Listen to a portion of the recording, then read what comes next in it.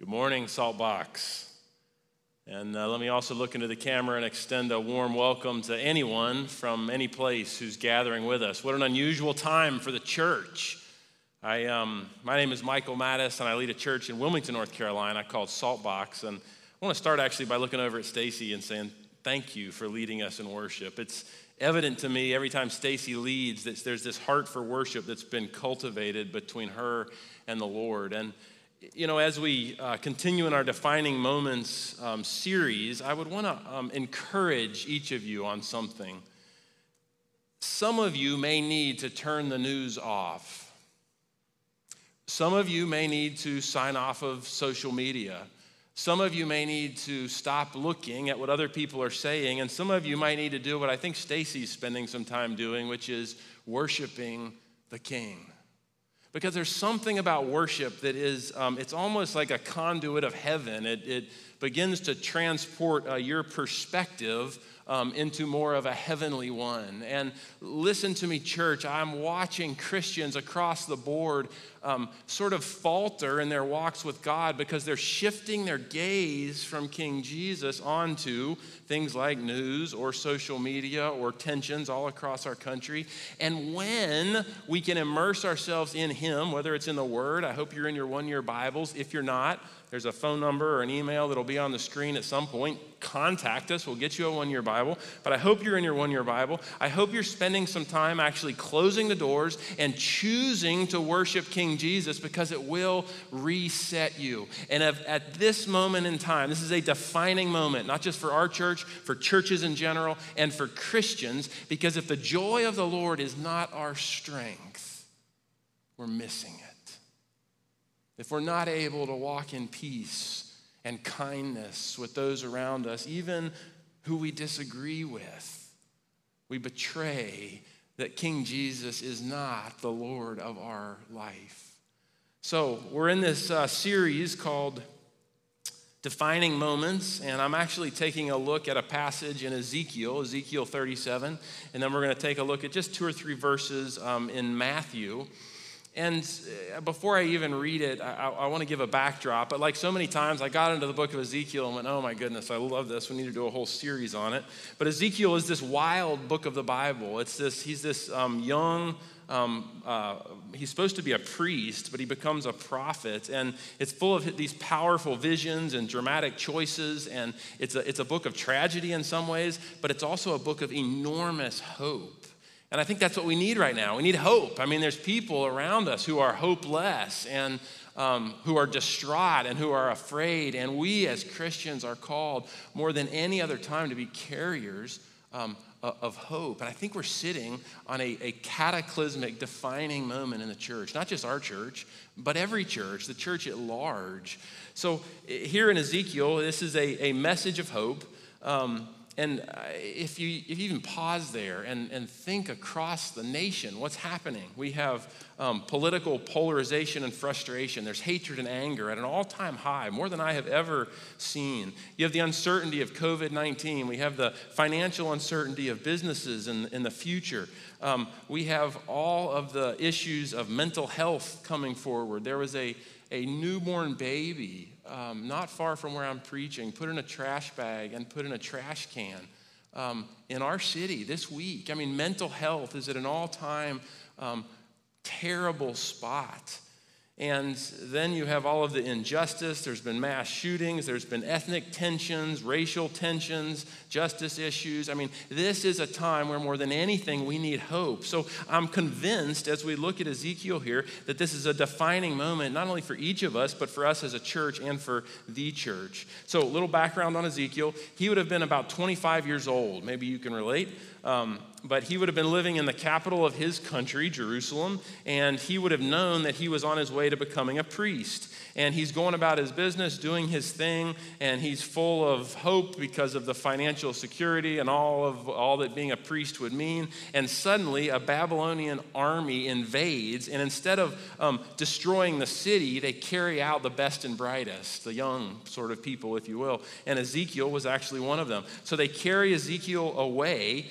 He becomes becomes a prisoner, and he's taken into exile. And then he actually starts writing this book about 5 years after that, give or take, and he's hanging out at a refugee camp by the Kaibar River in Babylon. And he's literally hanging out. It's around his 30th birthday, and he's supposed to start serving as a priest. And instead of serving as a priest, what happens is he has this dramatic vision from God. And there's 4 creatures with 4 faces, and they're traveling in formation, and they sort of create this place where the presence of God is. And at that moment, God calls Ezekiel to be a prophet instead of a priest. And God actually tells Ezekiel to speak truth. God tells him to speak out against violence, against injustice. He calls Ezekiel to begin to say that people are worshiping false gods, to call people back to Yahweh at that point, or King Jesus, call people back to remembrance of God, to repentance, into relationship with God. And he actually even says that Ezekiel, you're called to a people, this is Ezekiel 2 if you want to read it, but they have stiff faces, hard hearts, and bronze foreheads. And he says they're not going to listen to you. So Ezekiel actually speaks truth. The whole book, he's proclaiming truth. People's hearts are hard. They're not listening. This goes on for years. I can't imagine how discouraging it must be for Ezekiel to continue in his ministry. He preaches and preaches and preaches. He's preaching the right message. The favor of God is on him. The presence of God is on him. The gracious hand of God is on him. And the people are not listening. Their hearts are hard. One of the things that Ezekiel says is he's proclaiming that another attack is going to come against Jerusalem, and this time everything will be wiped out. And it's not a few years, but Ezekiel's prophecy comes true. Babylon attacks again, and the people of God are murdered and scattered and cast around. And Ezekiel wonders, right here before we pick up what we're going to read, Ezekiel is literally wondering, is God done with us? Is God done with Israel? Is God done with the Christians? Is God done with the church? Have we gone too far? Have we blown it for good? Is there just too much sin and too much apathy? Is there too much worship of false gods? And I think the question that Ezekiel is asking, as God sort of answers in this chapter 37 that we're about to read, is very pertinent and very fresh for us today. I'd actually love to hear more Christians, instead of criticizing and pointing fingers and being ugly, beginning to ask, God, what are you doing? And I'd love to see more humility in the hearts of men and women who are walking with Jesus. I'd love to see more contrition in the hearts, because King Jesus was the ultimate. He rode into Jerusalem on a donkey, and he gave his life on a tree. He's the ultimate in humble. He's the ultimate in laying it all down. So here's where we pick up in chapter 37, and I'm just going to read a few verses for us, and we're going to flip over and read a couple verses out of Matthew 23, and then we'll share a few points and ask the Holy Spirit to be alive in our midst. So Ezekiel 37, the hand of the Lord was on me. May that be true of us, church. I don't care what they say of me or of us, but may we be a people where they say the hand of the Lord is on them. He brought me out by the Spirit of the Lord, and he set me in the middle of a valley, and it was full of bones. So Ezekiel is most likely having a vision here is what's happening, but God has literally sort of picked Ezekiel up, and he's brought him out, and he sets him in a valley in the Middle East, so desert valley, full of bones. And he led me back and forth among them, and I saw a great many bones on the floor of the valley, bones that were very dry. So think with me. I mean, this is like, sort of cataclysmic movies that you would have seen. This is like mass murder. This is, dried bones. So they're white, baked, dried bones. Verse 3, he asks me, so God is asking Ezekiel, Son of man, can these bones live? And I love what Ezekiel says. What else are you going to say to God when he asks you a question like that? Can these bones live? Ezekiel's brilliant. He said, Sovereign Lord, you alone know. Then he, God, said to me, prophesy to these bones and say to them, dry bones, hear the word of the Lord. This is what the sovereign Lord says to these bones. I will make breath enter you, and you will come to life. I will attach tendons to you and make flesh come upon you and cover you with skin. And I will put breath in you, and you will come to life, and then you will know that I am the Lord. Verse 7. So Ezekiel prophesied as he was commanded. And as he was prophesying, there's like a noise, there's a rattling. And this is fascinating to me because the bones begin to come together piece by piece in the natural human anatomy. And he sees tendon and then flesh appear on them and then skin covers them. But what's fascinating is there's still no breath in them. The end of verse 8. It's like they're now dead corpses. They have skin and flesh and hair or lack of, and they're there, but they're still dead corpses. And then in verse 9, he says to Ezekiel, prophesy the breath. Get this. Prophesy the breath, Son of man, and say to it, this is what the sovereign Lord says, come breath from the four winds and breathe into these slain that they may live. Now listen, you got it. So right now we have this vast army of people who have no breath in them. So they're literally corpses there. And then all of a sudden God is saying to Ezekiel, prophesy from the four winds, which isn't some weird incantation. The breath of God is actually the ruach.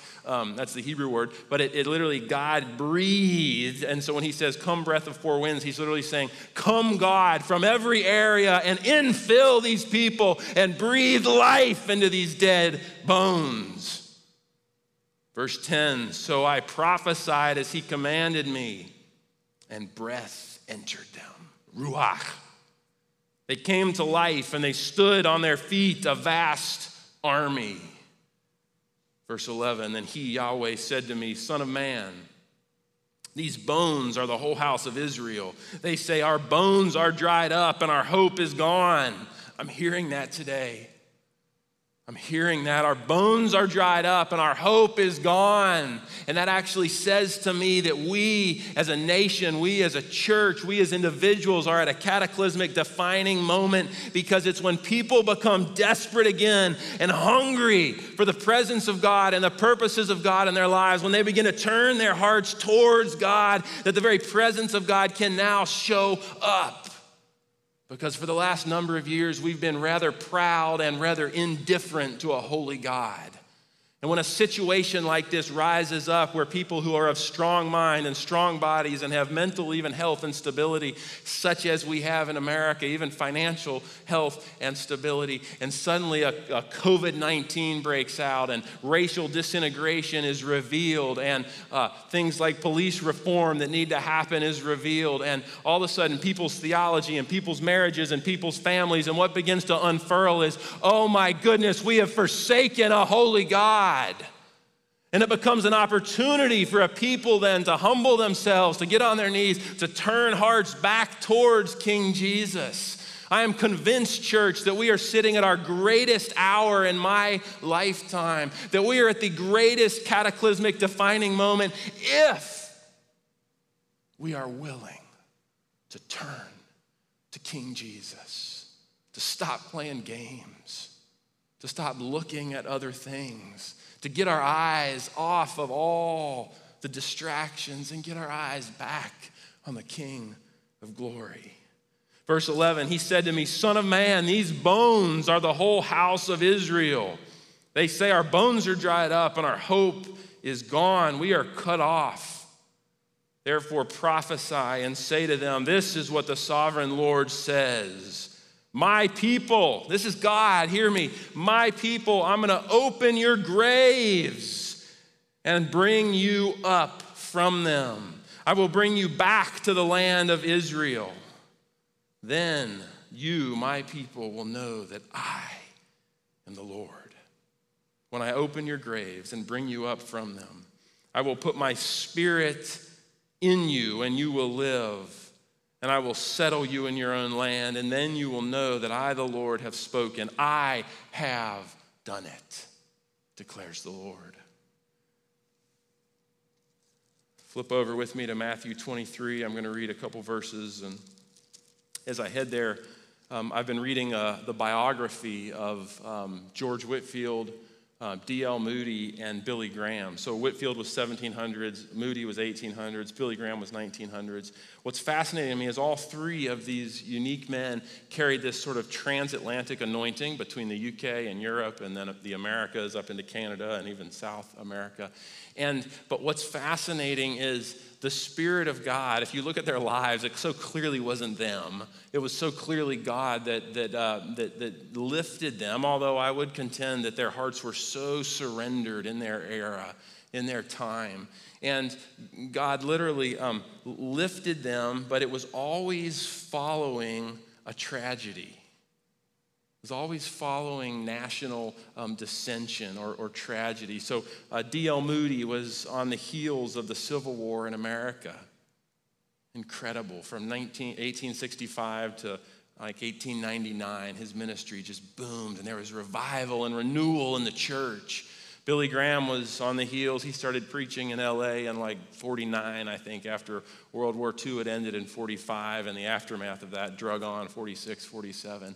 But literally, when God allows something like what he is allowing right now, it is because he is working to get the attention of the hearts and minds of his people. He is allowing, I wouldn't say for a minute God has caused the coronavirus, but I do think at some level his gracious hand has been pulled back from America, and the enemy and human flesh and the ugliness of us all has sort of risen up. And what I am convinced of, church, is that if we can press in and bear in the most contrite and humble way, if we can put ourselves low before God, serving one another, loving one another, preferring one another, and surrendering our hearts to him, that he could take this time and use it to cause a nation who has grown cold, and a nation who has grown hard, and a nation who has turned away from him to literally do an about face and turn back to him.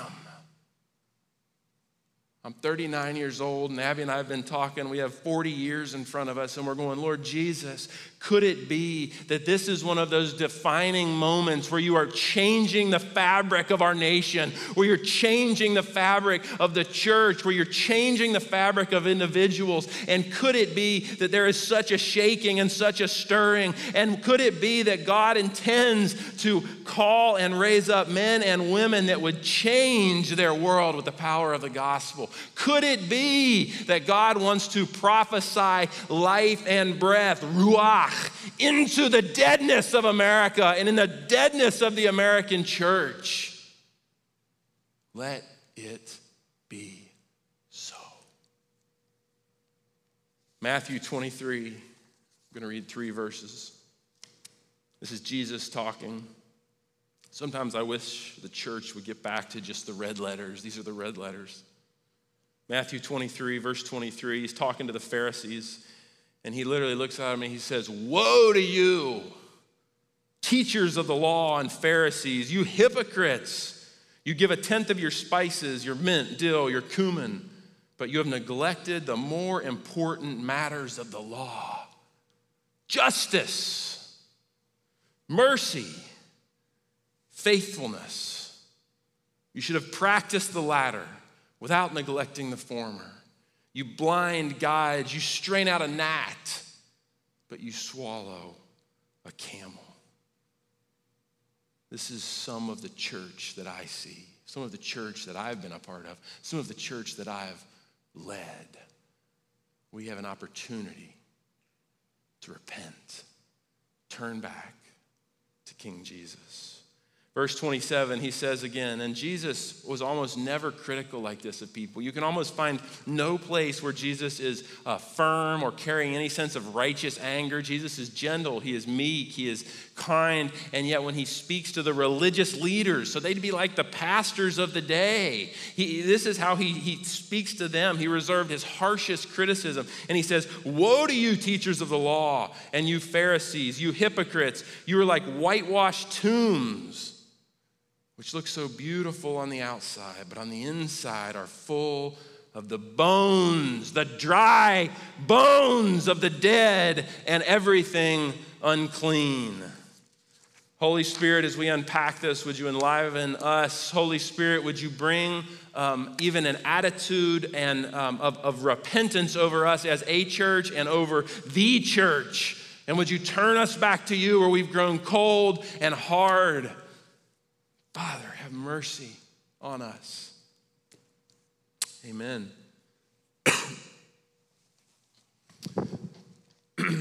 My first point this morning is that this is the God who raises us to life. In 2016, I was a family pastor, and I took a group of students with a couple other leaders up to Manhattan. And as part of that trip, so what's that, like 4 years ago?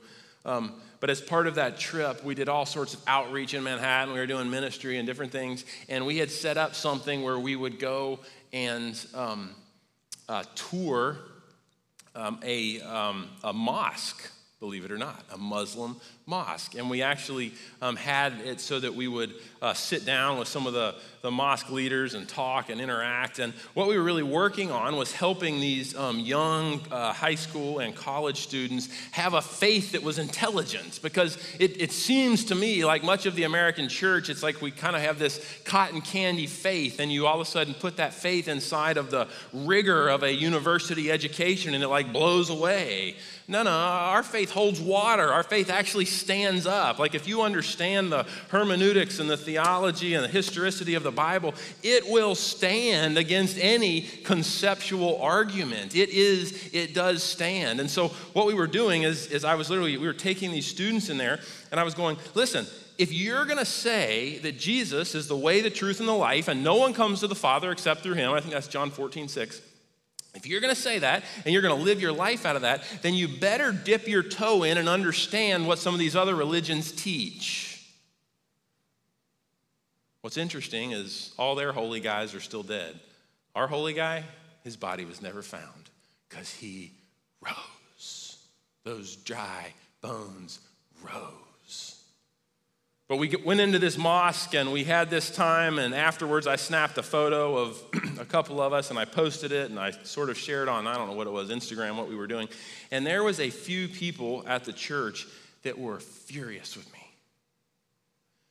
And what happened over the next month is they went to the elders and they complained, and there was public posts on social media. There was a whole array of things sort of unfurled. But what began to happen was ugliness in my own heart was revealed. And I began to realize I was angry. I began to realize I was resentful. I began to realize I was judgmental. And how many of you know that when a crisis occurs, that crisis does not create negativity inside of you? What the crisis does is it reveals what's already there. So let's pause here for just a second. Apparently the Barna Group just came out with a little statistic that some 30% of people are drifting away from church. I don't think for a minute that the coronavirus is making people drift away from church. I don't think that an economic failure is making people drift away from church. I don't think racial tensions and ugliness and police reform that's necessary being revealed is making people drift away from church. I think what's happening is there's a crisis in our land that is revealing that people's hearts have been hard against a holy God. So this lady is super critical of me. There's a group of people. And I began to get in touch when I got back with some anger. And it was amazing because it was like the Holy Spirit came and he began to convict who? Them? I don't know what he did with them, but I know what he did with me. And I began to recognize the judgmentalism, the anger, the frustration, the lack of patience, the lack of kindness, the lack of joy, the lack of love in my own heart. And I did the craziest thing. I actually, first I just repented in the quietness of my own heart. Forgive me, I'm drinking another sip of water. But then secondly, what I did is I began to go and meet with these people, and I made friends with them. And I actually started by asking their forgiveness for my judgmentalism. And I began to understand who they were, where they were coming from, why they thought the way they thought, and I began to help them even understand some of me. Now, I'm not sure that any of them changed. It doesn't really matter, but guess who did change? Me. You can't change anyone else. You can't go to Jesus and have him resurrect anyone else. But when you are in a situation and he reveals the ugliness of your own heart and what's going on inside of you, you can go to him and say, Lord Jesus, I see the death and the dry bones inside of me. Would you raise me to life? This is the God who raises you to life. So let's dig on that just a second. What does it mean to be dead spiritually? You might go, Pastor Michael, what does that mean? Give me some handles. Okay, here it is. You might value religion over relationship. That's Pharisaical. That's religious. When you begin to value a set of rules and cleaning up the outside and you neglect authentic relationship and connection and humility and love, that's religious. You might serve Jesus more out of duty than out of delight. In other words, Jesus called us to walk with him out of delight, and yet many of us find ourselves slipping into walking with him out of duty. That's religious. It would say to me that you're full of some dead bones. Let me also say here, this passage that we're reading is a paradigm or is a paradox. It tells a story of how people come to faith in God and they go from total death to total life. But I think this passage also highlights sort of the sanctification journey, which is just a Bible word, and it means the ongoing journey by which each of us take on the character and likeness of Jesus. So for me, there's not a day that's yet gone by, I'm 39, where I haven't looked back over my shoulder at the day and gone, I really wish I would have been more kind there. I probably need to ask their forgiveness. I was impatient with the kids here. I was ugly with Abby here. And what begins to happen is there's this ongoing daily sort of humility that's built inside of me as I begin to take on and appropriate the character and likeness of Jesus. So this passage we just read is representative of the first time you come to Christ because you go from dead to alive, but it's also representative as you walk with Jesus. You're going to find these areas of sin, of deadness, of gnarliness, of dry bones inside of you. And Jesus, as you find those, wants to take those and breathe ruach, the breath of God, into them and bring them to life. So what does it mean to be dead spiritually? It would mean that you value performance over surrender. It means that you're still working to please God instead of recognizing you can't please him and you come to him sort of just as you are, bankrupt, dependent wholly upon his forgiveness and his grace and the blood of Jesus to rescue you. It might mean that you have a management of perception. You prefer to focus on people's perception of you instead of truly looking at heart posture before God, which no one sees. It could mean that you have some judgment inside of you and you're more quickly to judge people than you are to encourage people. So let's flip that just a second. What does it mean to be spiritually alive? It means that you have embraced relationship with God. It means that you're walking in the fruit of the Spirit. Just think of that a minute. The fruit of the Spirit. Love, joy, peace, patience, kindness, goodness, faithfulness, gentleness, and self-control. You can just look at someone.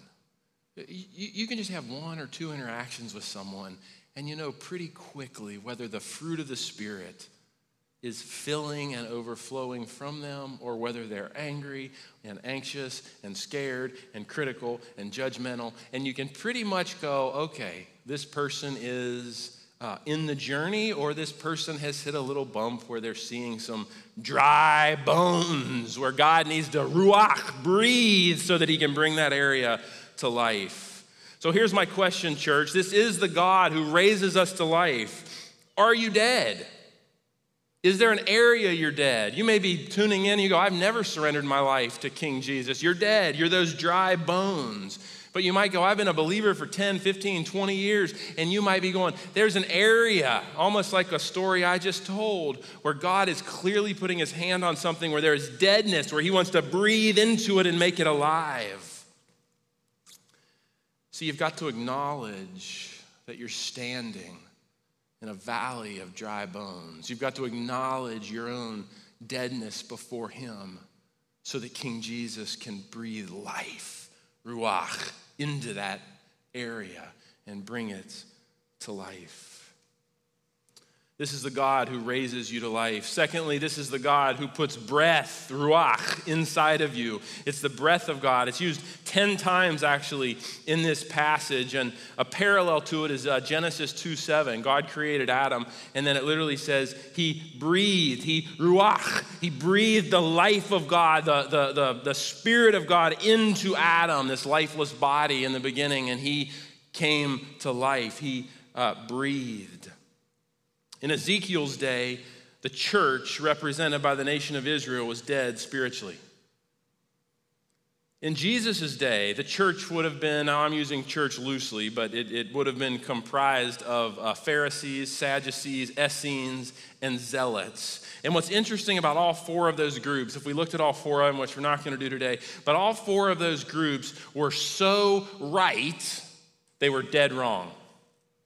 They were so right. They had cleaned up the outside of themselves so much, and they were saying the right things and doing the right things and giving their money and giving their time and not breaking any of the rules. But inside, Jesus said, "You are full of dead men's bones."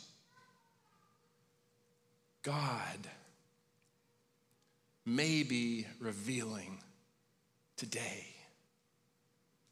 that the church at large, maybe even that our church, maybe that your heart, maybe that my heart, has some deadened areas where he wants to breathe ruach and bring it to life. I love where he says, "Son of man, can these bones live?" To Ezekiel, it was apparent that these people were dead, but to the people of his day, it was not apparent. To the Israelites in the day of Jesus, it was not apparent that the Essenes and Zealots and Pharisees and Sadducees were dead. And to some of us today, let me say this very gingerly, but there is an assumption that if people come to a church, it must be alive. There is an assumption that if it looks good, so what does look good mean? That's going to be in the eyes of the beholder. To some of you, looks good means there's a steeple and hymnals and an organ. To others of you, that means we have tattoos and vans. But either way, there's this presumption that if it looks good and if it sounds good, then God is in the mix. And I would actually caution us to hold, to stop, to throttle back, and to go, "King Jesus, are you here? Is your presence here? Is your power here? Is your purpose here?"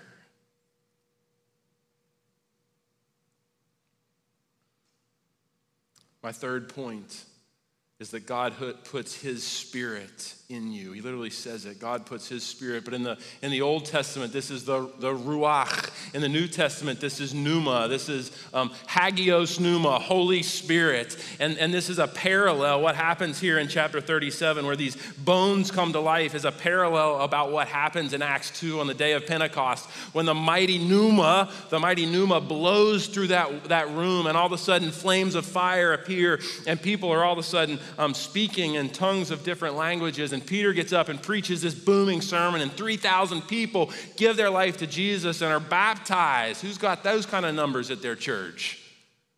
What a remarkable thing. See, God, while we were still his enemies, Jesus, you look at Romans 5:10, Colossians 1:21, Ephesians 2, verses 3 and 4, literally says that Jesus went while we were still his enemies, while we were dead in our ugliness, while we were dead in our own sin, every one of us, he went to a cross and he died for us so that we could live, so that we could, if we'd come to him in full surrender, he would breathe on us the ruach or the pneuma, and he would fill us and he would make us new.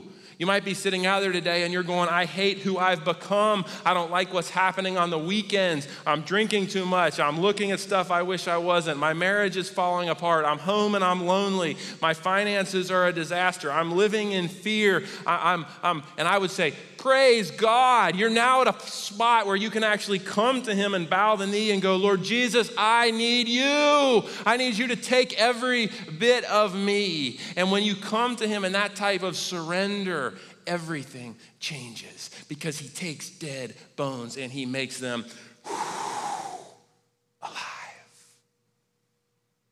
He can change anyone.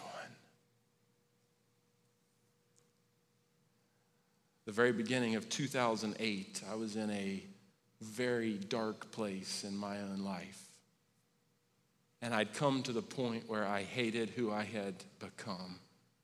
And I got on my knees and cried out that King Jesus would save me. And he put me on a journey to change me, to make me new, to ruach, breathe life into me, to put that hagios pneuma, the Holy Spirit, in me, and to make me new. I actually was texting, because we're not seeing people face to face very much right now, but I was texting with someone, and they asked about a mutual friend, and I actually texted back and I said, listen, that mutual friend, I have such respect for them because they believed in me when very few people would. Church, listen, we must be a conduit of heaven. We must, as believers, be so gripped with the love of Christ and willing to lay our own lives down, willing to humble ourselves, our own preferences, our own ideals, our own understanding of everything from politics to money to socioeconomic to everything in between, so that we can reach out and become the ruach of God, become the very breath of God, become the hands, feet, and face of Jesus to a world that is lost and scared and broken and needs hope, just like in the day of Ezekiel. The last point I want to make is that this is the God who gives you a hope and a future. He ends the whole thing with, I'll take you back into this land. I'll settle you there, and you'll know that I, the Lord, have spoken. This is the God who raises you to life. This is the God who puts his breath, ruach, into you. This is the God who puts his spirit, hagios pneuma, the Holy Spirit, into you. He breathes into you. This is the God who gives you a hope. This is the God who gives you a future. Now listen to me. One day, every single one of us is going to stand before a holy God. We're going to cross over into eternity. And he's going to look at you and he's going to say something like, why should I let you in to my glorious heaven? And if your answer is, well, because I tried to be a good person. I tried to be nice. I tried to give some money away. I helped out at this organization once in a while. I tried not to cuss, and I tried not to drink, and I tried not to smoke. And if your answer is any of those things, there will not be entrance into heaven. I don't even like to talk like this, but this is the reality of the scriptures. If your answer is anything other than, I have surrendered my heart and my life to King Jesus, I have given him my all, and my name is written in the Lamb's book of life, there will be no entrance into heaven. Jesus is the way, the truth, and the life. No one comes to the Father except through him. I don't care how broken you are. I don't care what you've done. I don't care how bleached out and dead your bones are. I don't care how bad it looks. I don't care how dead it is. When the ruach of God, the breath of God, breathes on you, he can literally take what's dead and make it alive. That is our God.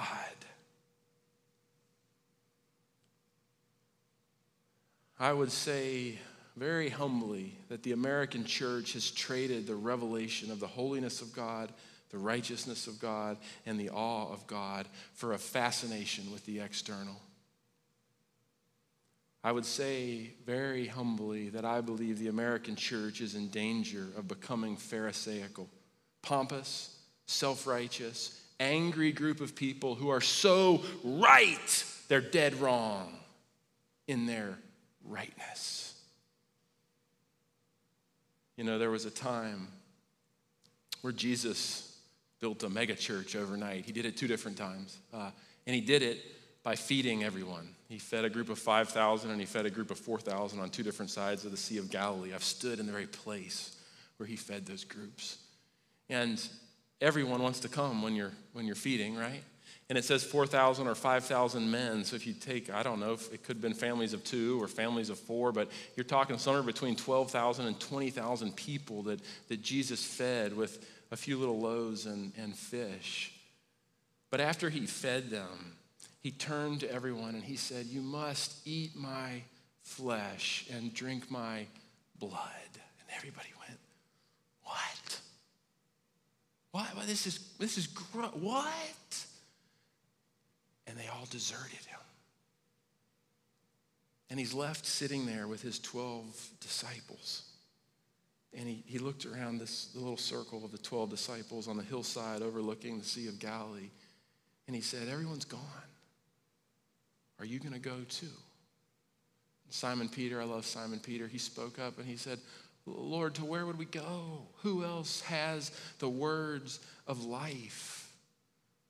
Church, there's something offensive about the gospel because you can't earn your way into God's grace.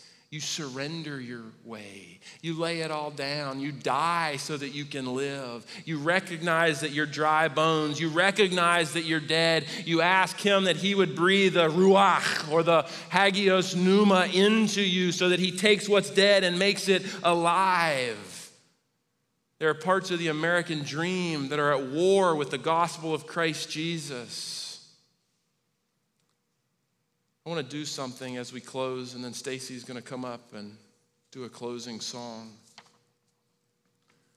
But I would imagine there's some of you tuned in who have never surrendered your life to King Jesus. I'd also imagine there's some of you who are listening, who are woefully aware that there's some dead bone valleys in your life, and you want to avoid them. You kind of know where they are, but you're going to walk around them. You don't want to talk about them because they're dark and you don't want to go there. Listen to me. There's no valley deep enough or dark enough or chasm ugly enough or sin brutal enough that Jesus can't take it when you come to him and surrender, and he can't breathe that ruach on it and take those dry bones and make it new. He can make you new. But you've got to be willing to look around and go, I'm in a valley of dry bones. I'm dead in my sin. I am lost, and I need the power of the gospel of Christ Jesus to save me. Would you pray with me? If you've never surrendered your life to this King Jesus, right now is the time. Repeat after me, something like this. Lord Jesus, I recognize that my heart is a valley of dry bones. Lord, I recognize that without you, without your infilling breath, without your spirit, that I am broken and dead. And Lord Jesus, I would acknowledge that you are the Son of God and you came to earth, you lived, you walked, you were crucified, dead, buried, and you rose again, you overcame death. Would you come? Would you live in my heart? Would you forgive me for my sin? Would you breathe the ruach of God into me and make me new? In the name of Jesus, we pray. Amen. There's a number on your screen. If you gave your life to Jesus today, here's what I want you to do. I want you to either text that number or call it. And we want to connect with you, and we want to ask you to do a couple things, probably 4. First, we want to get a Bible in your hands. We've chosen the one-year Bible, and we've asked a lot of our people to be in that, but we'll get a Bible in your hands. The second thing is we want you to get baptized in water. That's important because it's a symbol of washing that old person away and welcoming the new person in Jesus. And then thirdly, we want you to get connected to a church. We'd love for you to be at Saltbox, but it doesn't really matter. You just need to get connected to a church. You need to get connected to a church that preaches Jesus. You need to get connected to a church that puts a value on the holiness and presence of God. And you need to get connected to a church that teaches the whole Bible. Fourthly, we want to pray with you that you would be filled with the Holy Spirit, the hagios pneuma of God. Church, as we close this morning, if you gave your life to Jesus for the first time, text us or call us at this number. We'd love to encourage you in the journey. As you go from here, as you get up from your chair or sofa or couch, whatever you're sitting on, go knowing that this is the God, the creator of heaven and earth, who can take the darkest darkness and the driest bones and breathe into them the breath of life. He's the God who can change a country from coast to coast. He's the God who can renew a people. He's the God who can bring hearts back to him. This is the Creator God, Lord of heaven and earth. May you sense the warmth of his gaze on you and on your life. May you sense his presence filling you. And may everything that you do in his mighty name be blessed exceedingly. We'll see you here next week at the same time.